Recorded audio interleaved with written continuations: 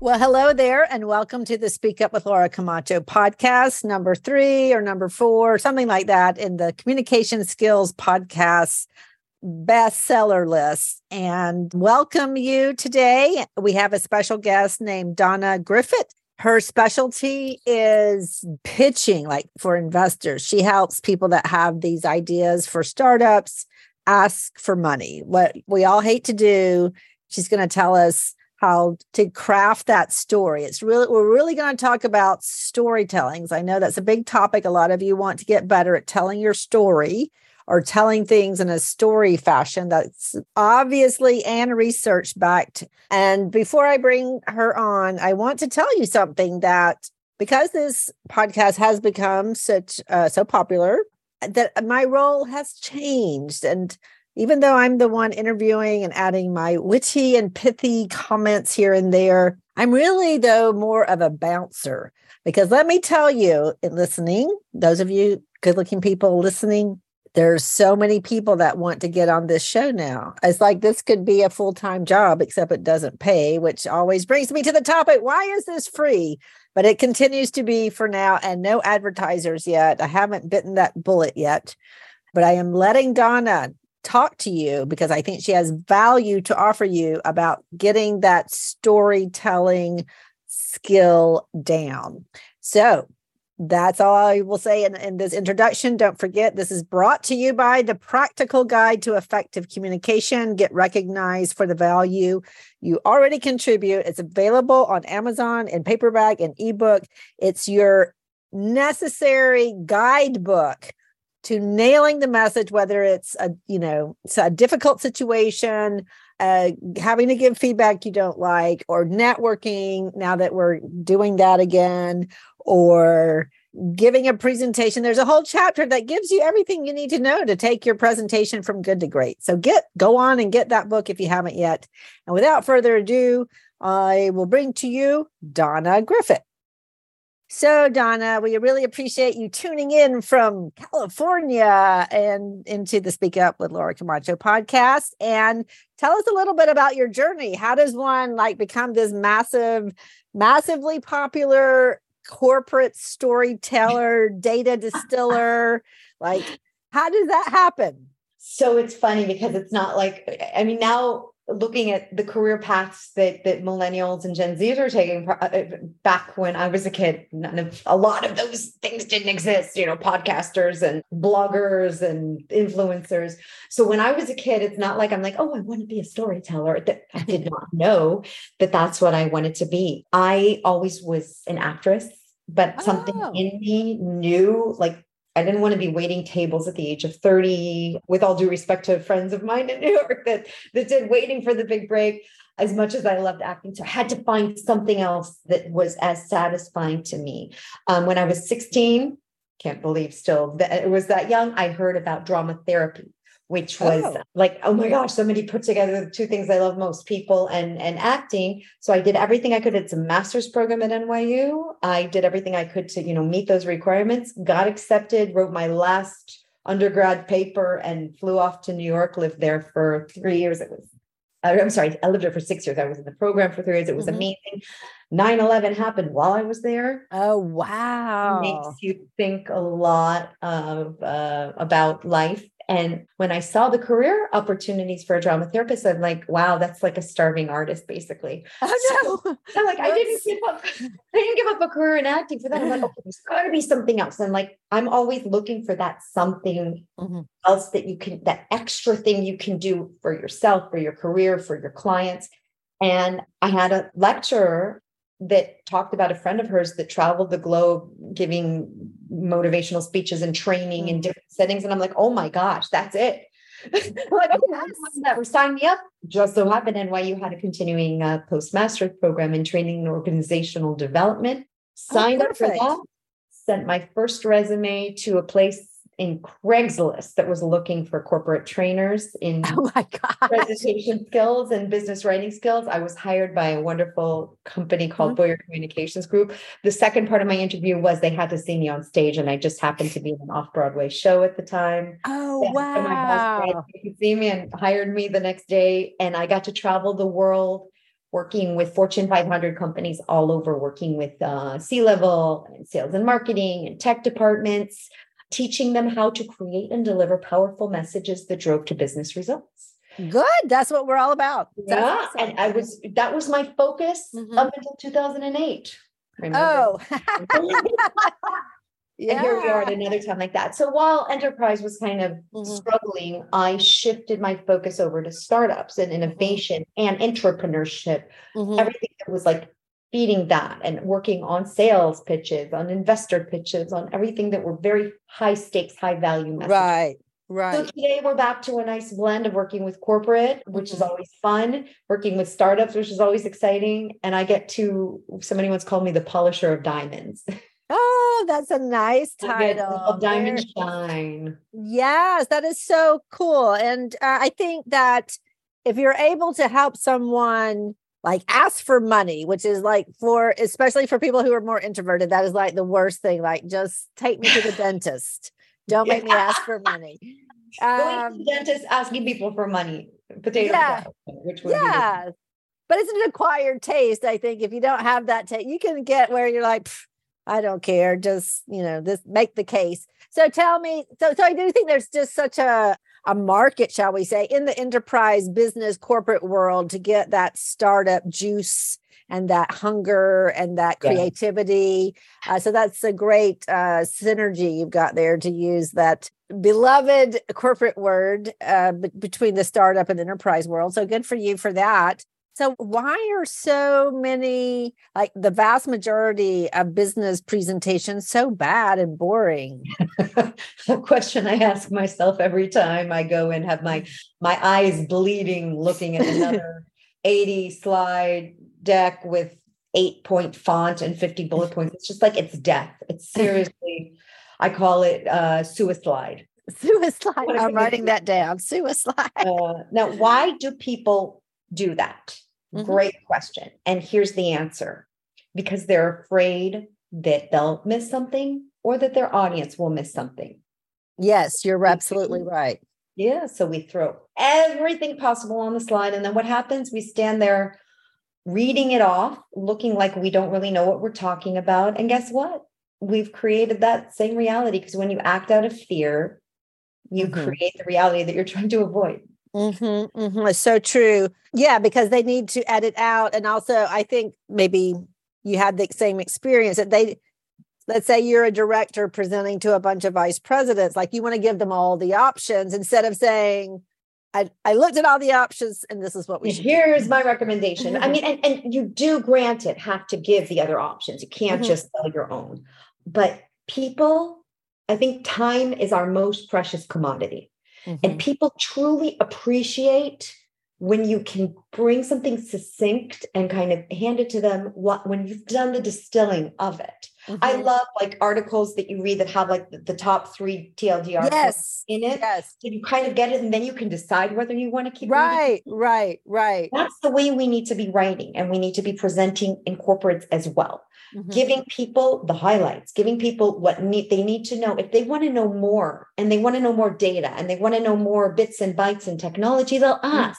Right. On the high level. And that my structure for a presentation or a pitch or a sales or whatever it is that you're doing is built on the foundation of answering your audience's questions. It's about them. It's not about what I want to sell. It's about what they need to hear. Right. That is so true. So Donna, I had this question about the making the recommendation. Well, what is it? Do you use the concept of a summary slide that has the main point and then backup slides for questions? Like, what do you think is a good structure for somebody, say in IT or finance or supply chain? They just feel like they have just so many numbers.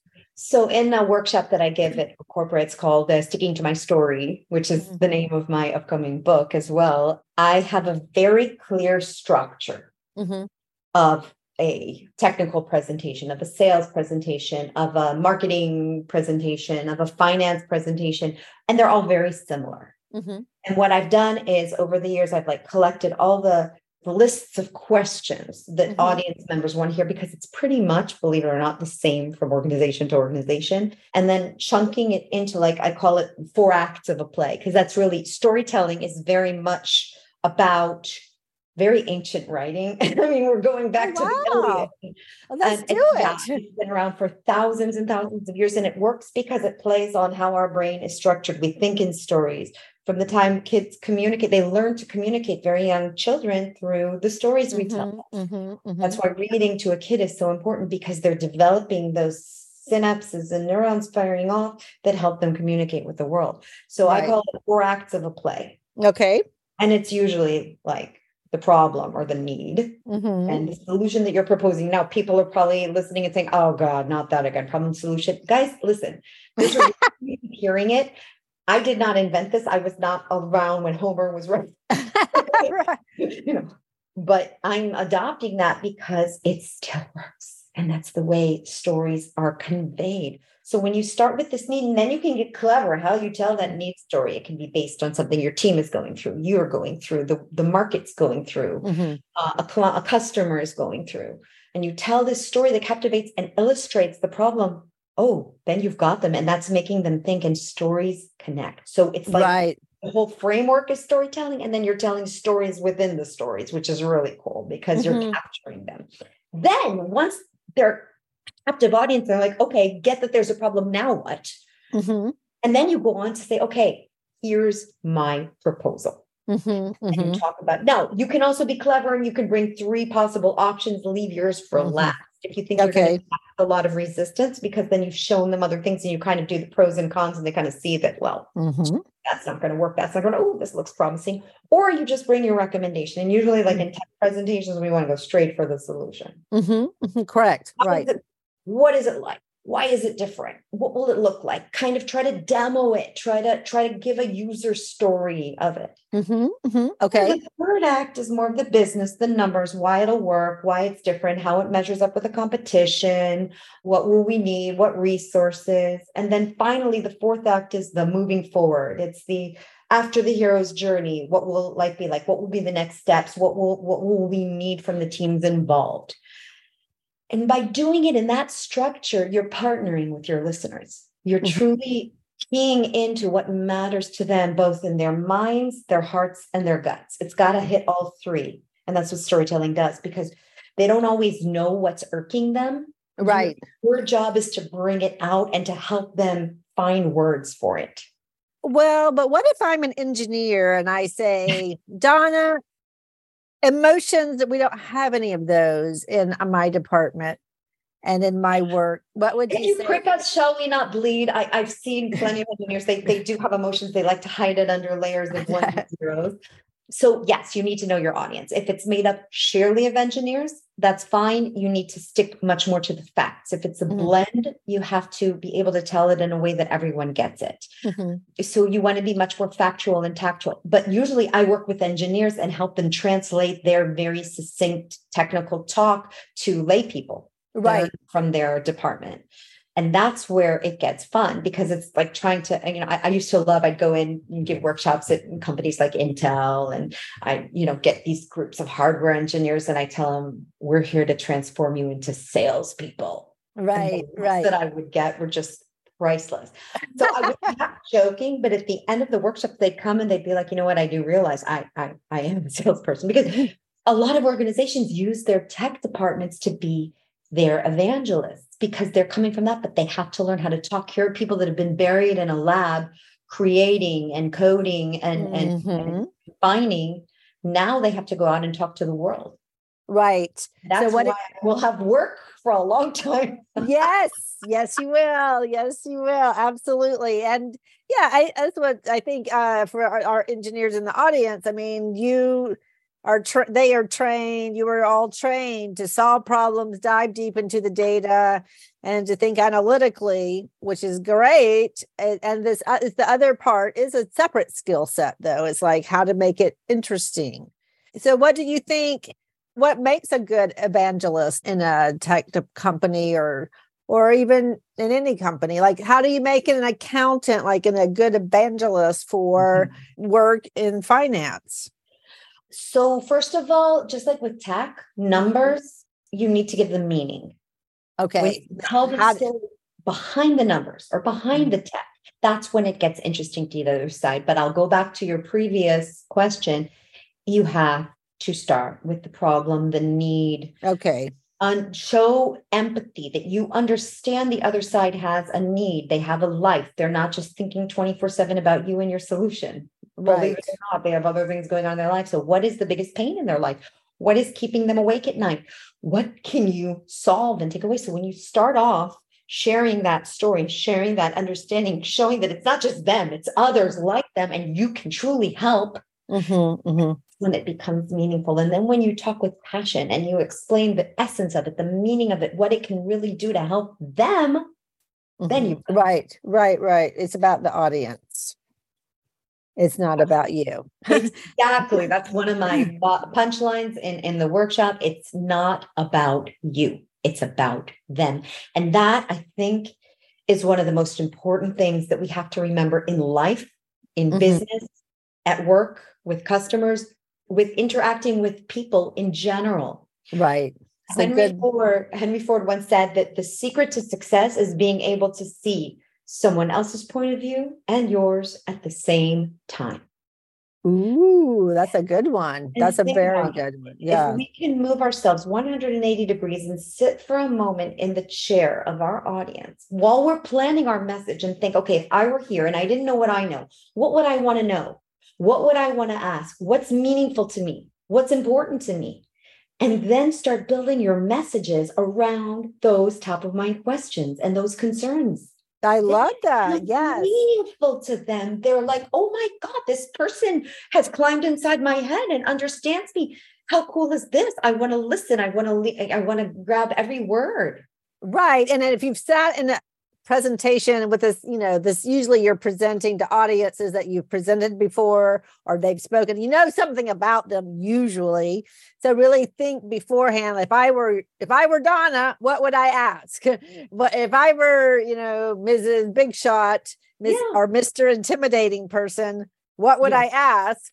And prepare accordingly. And what would be helpful and really presenting it that way. Absolutely. And it's just thinking from their perspective. It's putting ourselves in there. And that's the essence of doing business. Right. So what is the difference? Like if somebody is like a pretty good presenter, solid, gets to the point, doesn't talk all day, but they want to get like more, or say, I want to up level. I want to get better. I want to get ready to become an executive leader, a C-suite. Like, where do you think is the difference between middle management, communication, presentations, and senior management? Oh, wow. That's such a good question.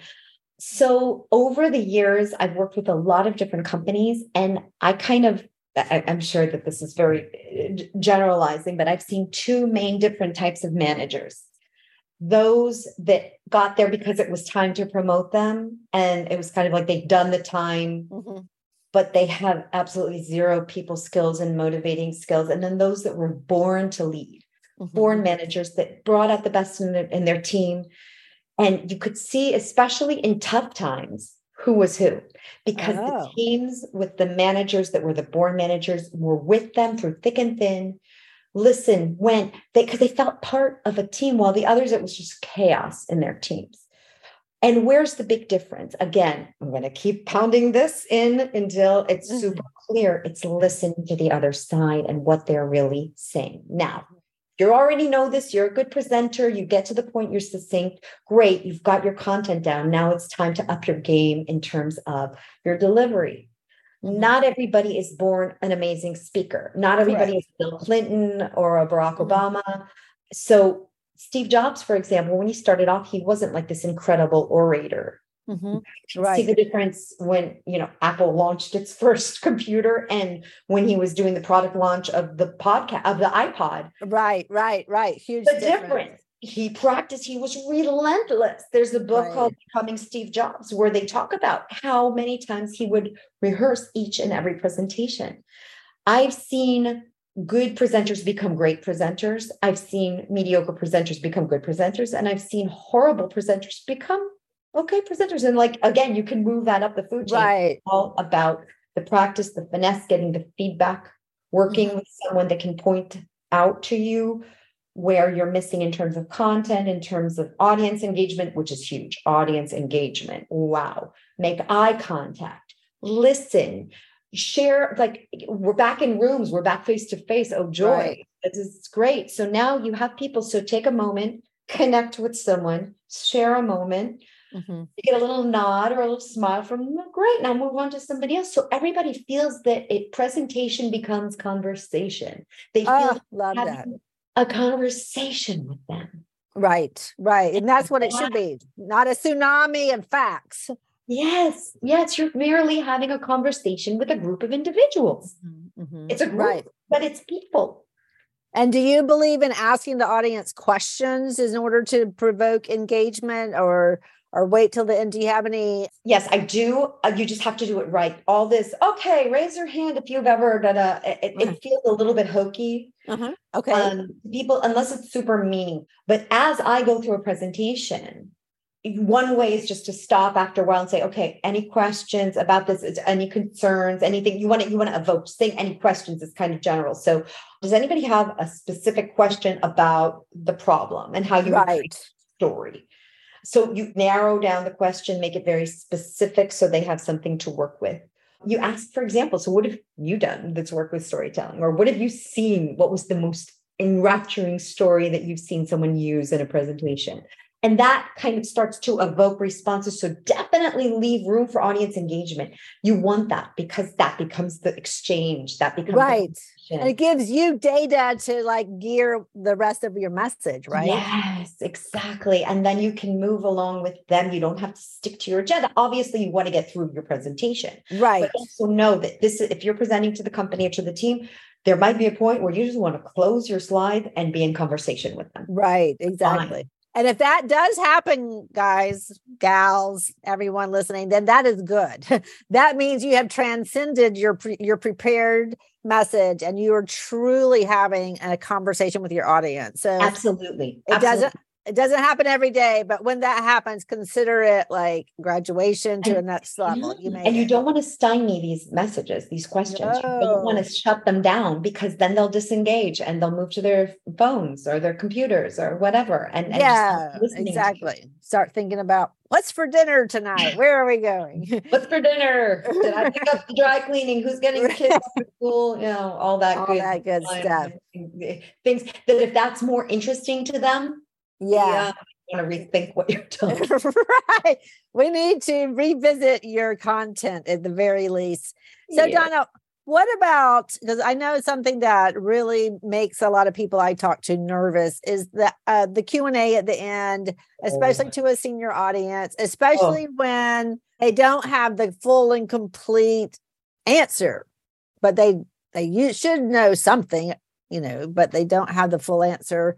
What is your recommended strategy to that? I am so glad you brought that up because that is something that I see again happening a lot. You're like, I guess you're sitting there a lot of presentations, Laura. So here's the thing. People will usually practice their presentation, hopefully at least once. And by the way, practice doesn't just mean reading through it with your eyes. You have to one time talk it through, even if it's you in front of your desk. I would recommend recording yourself on your webcam, or if you have like external or your phone, and then watching it back. Don't do it in front of a mirror. Don't do it in front of selfie mode because it's very self-conscious. Okay. But hopefully you've practiced it a few times. You've gone through it a few times. This is not the first time you're presenting it. Great. Then come the questions. Hand on your heart, people. How many of you have prepared for your Q&A?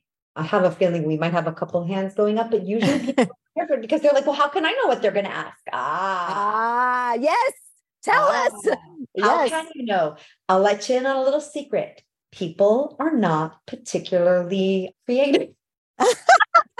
Sorry, they're just not. So that's where it can get really good for us because we can look at questions we've been asked before. We can look at questions that we dread being asked. Right. Questions that we hope will be asked. Questions that we hope we won't be asked. Make a list. Right. All the questions that you think you might be asked. You can send an email out. Hey, everyone, at next week's product update, what are some of the key questions you'd like answered? Bring them out. Yeah, Now, if you're building your presentation around their questions to begin with, hopefully you have answered a lot of their questions already and you've built the trust and made them feel heard and seen. However, there are going to be other questions. So make a list. I love that. Getting the intel before you even start putting. Yes. Absolutely. If you're going to talk to a potential client, talk to their admin ahead of time, talk to their team, say before the meeting, I really want to make this good for you. What are like the top 3 things that I could ask that would be helpful, that you could ask that I could answer that would be helpful to you? So then you take a whole list of the questions and you write answers. Okay. And you practice saying those answers as well. Oh my gosh, that is so good. So guys, everybody listening, I know what's on your mind. You're saying to yourself, how can this be free? Because it's so good. And I want to, before we go on with Donna, I'm going to recap some of her points for you about preparing for your next presentation. Think of it like the play, the 4 acts of the play. What is the problem? What is the solution? Why will it work? Why is it so good? What are the next steps? And I really like, thinking about your audience. What do they need from you? What is their point of view? What is your point of view? Where do they converge? That should give you the meaning behind the data that you're telling, because the data does not speak for itself. Doesn't. And they don't have the proficiency that you have as somebody who lives this product, this technology, this realm day in and day out. Right. And I love seeing, like finance people and tech people that are in love with what they do. That's great. I'm glad I don't have to deal with numbers. I have a great bookkeeper and a great CPA that handle that, because I absolutely abhor it. However, you need to make sure that you're speaking to the people that know less about it. Right. You're talking to their level of understanding. Exactly. And then you've got this great secret, what would it be, like an unfair advantage in your next presentation would be to email or text or somehow reach out to some key members of your audience, or maybe everybody, and say, I'm going to be talking to you about X. I'm going to lay it on you. Anything in particular you want me to cover, let me know. And then I'll use that and just really put yourself in the shoes of the other person. And I mean, I really love what you said about like the questions it's not like they're going to spend 20 minutes trying to think of a good question. They're going to ask like the most obvious. Who, what, when, where, why, what's in it for me kind of what's thing. In it for me? What about the risk, but the risk are not like secret risk. And every time you get a new question, add it to your list of things. So have a running list, have it on like a Google Sheets that is shared with your team, and people can add answers, people can add questions. And that way everyone is part of this question answer. I love that. So you have your own like portfolio of questions. Absolutely. And let's say you're a less technical role, but you need to be able to answer technical questions. Get your tech people on your team to put some answers in, help to simplify it in a way that you can answer and say, I'm not the tech leader. However, I can tell you that, because you need to be able to answer these questions. Right. Exactly. I love You can't just say, I'll send you to my tech department and you can talk about it. You need to be able to show those things. So I think that we could summarize, like, if you want to get better at presentations, because I know everybody listening to this does them on a regular basis.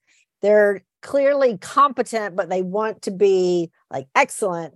It's really a matter of thinking about your audience, putting yourself in their shoes, and like, what can make this more interesting, more compelling? What do you have to say about slides? Do you prepare the content first and then the slides? They should actually go hand in hand. Okay. So here's the thing about slides. Slides are a reflection of you and of your product. Okay?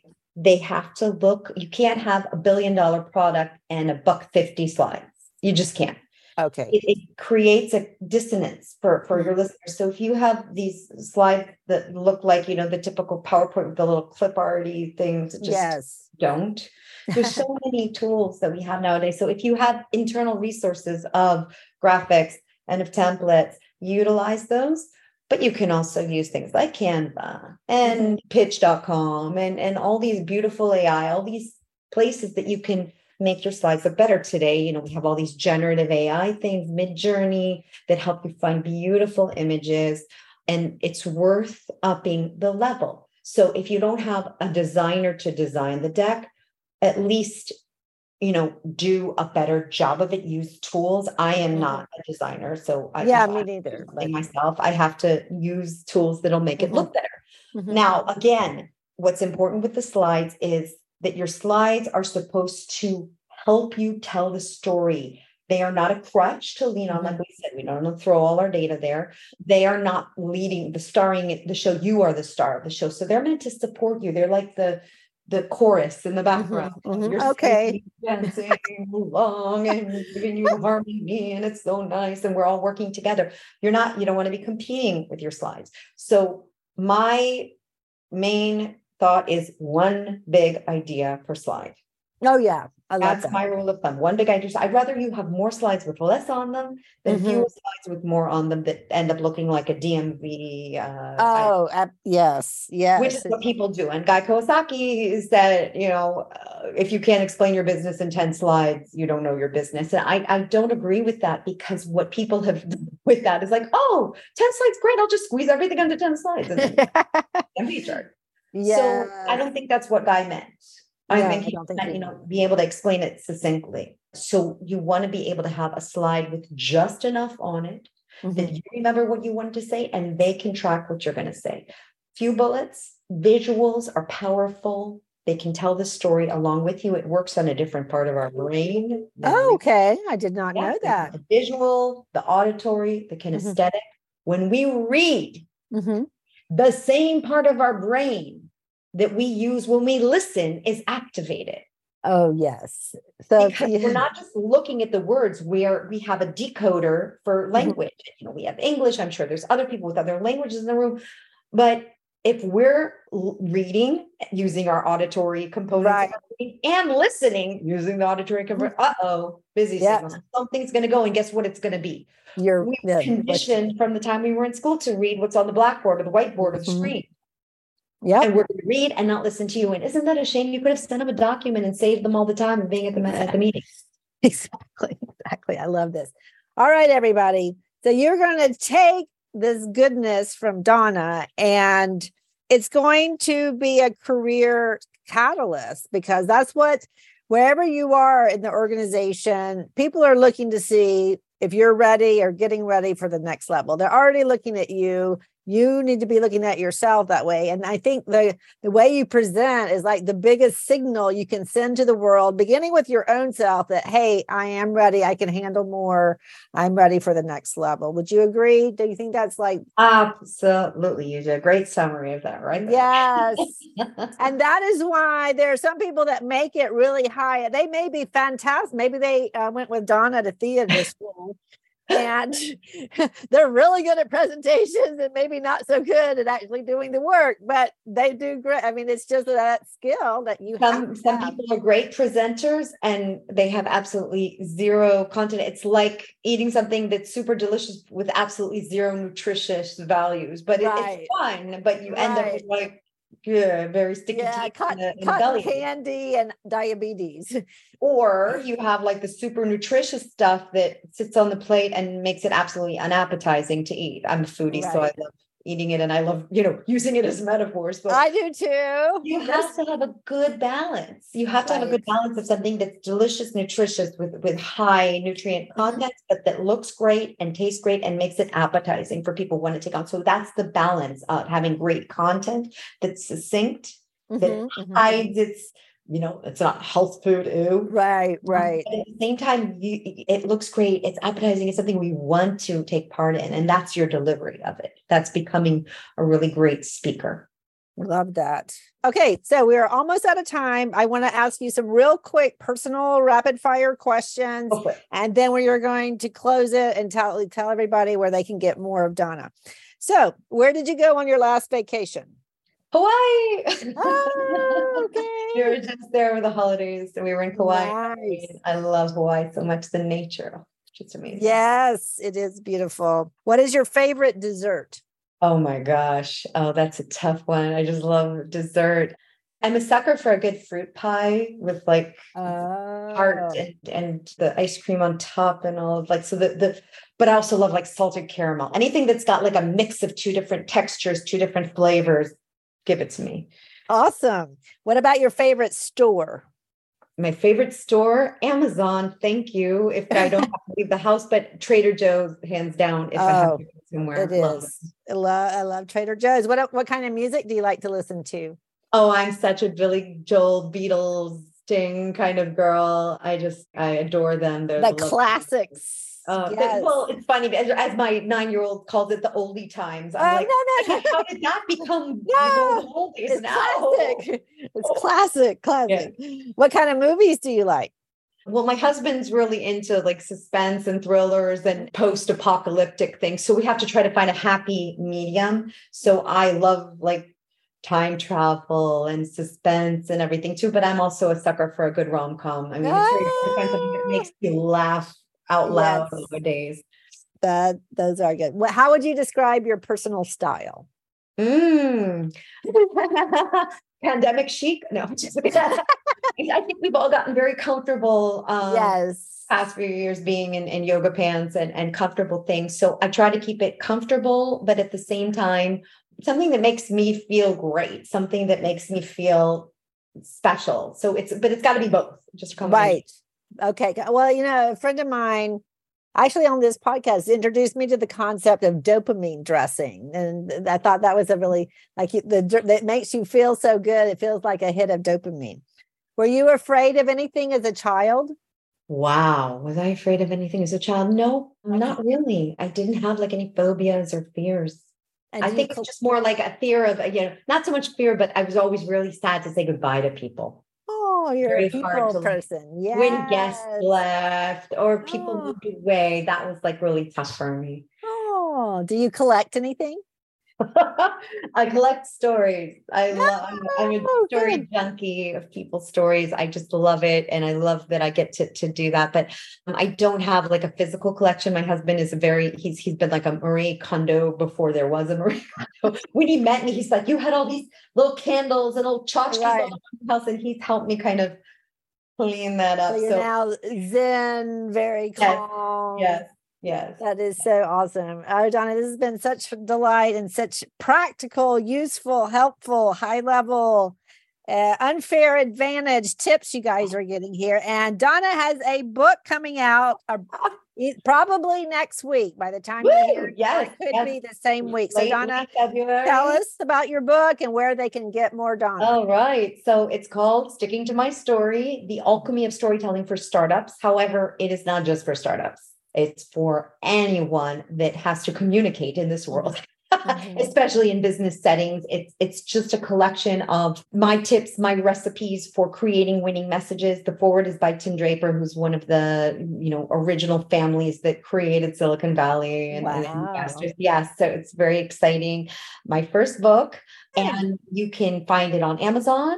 And you can also go to my webpage, donnagriffit.com, my website, donnagriffit.com, find the book page, and you can get notified. Yeah, we'll put that in the show notes for sure. And you can go to her website, you look her up on LinkedIn. But anyway, thank you so much. We really appreciate you coming. And thank you everybody for listening. I'm expecting, but now the bar has been raised on you. I want your next presentation to just knock it out of the ballpark. Yes. Now, we'll be watching. We'll be watching. Watching you. Yes. Exactly. And passing notes to say what we think. Yes. All right. Catch everybody on the next episode. Bye-bye.